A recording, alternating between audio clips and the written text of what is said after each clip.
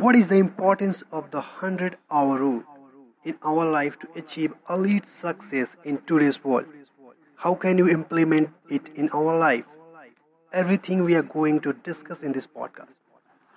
So, hey guys, welcome to the another episode of Brainstorming with Ahem. Now, we are here to discuss the importance of the 100-hour rule. So, as I have discussed in the last episode, to achieve mastery in any field, we have to invest 10,000 hours of learning in that field. But in today's world, most of the people are trying to do lots of things altogether. But it is impossible for anyone to achieve mastery in all work you want to do. You can achieve mastery in one and only one field in your life.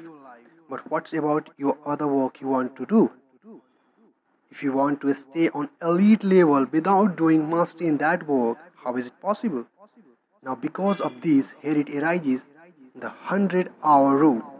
You don't need to become the master of all field in which you want to work. Now maybe it's sound complex, so let's make it easy for you to understand in a simple way. Let's take an example. Any common person who desire to achieve or lead success in their life. Let's say Ram is a common man who is a doctor and he is a cardiologist. Now, to become the best cardiologist of this world, he needs to become the master of this field.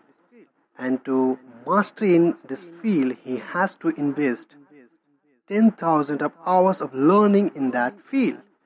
Then to achieve this, he can put his 10,000 hours of learning in this field. But along with cardiologist, if Ram has a hobby of singing or dancing or anything he wants to work, now he wants to become a singer, dancer, or want to start his own business as a hobby, then to become all this, he can't put 10,000 of hours of practice in all this field. So to become the best singer, either a dancer or a businessman in the field, he has to put 10,000 hours in all this field. Logically, if we see, it's not possible. His whole life then spend in learning only, then when he is going to make money from this skill? That's our ultimate goal, to earn money. So if you want to side hustle, or you want to have a hobby you want to pursue apart from the main work you do, then here this is the 100-hour rule play an important role. Let's take Ram's case again, which we have discussed above. He is a cardiologist who wants to become the best cardiologist in the world. Now nobody in this world can be the best in two fields. If I'm talking about the best, it means it is you, only you in that particular field on the top of the world. And nobody can do this. You can be best in one field in the world, you can be the top of the world in one field. But if you want to maintain that elite level along with pursuing your hobby or any side hustle, then you can apply the 100-hour rule in it. You just have to put 100 hours of learning in that field which you want to pursue as a hobby or side hustle.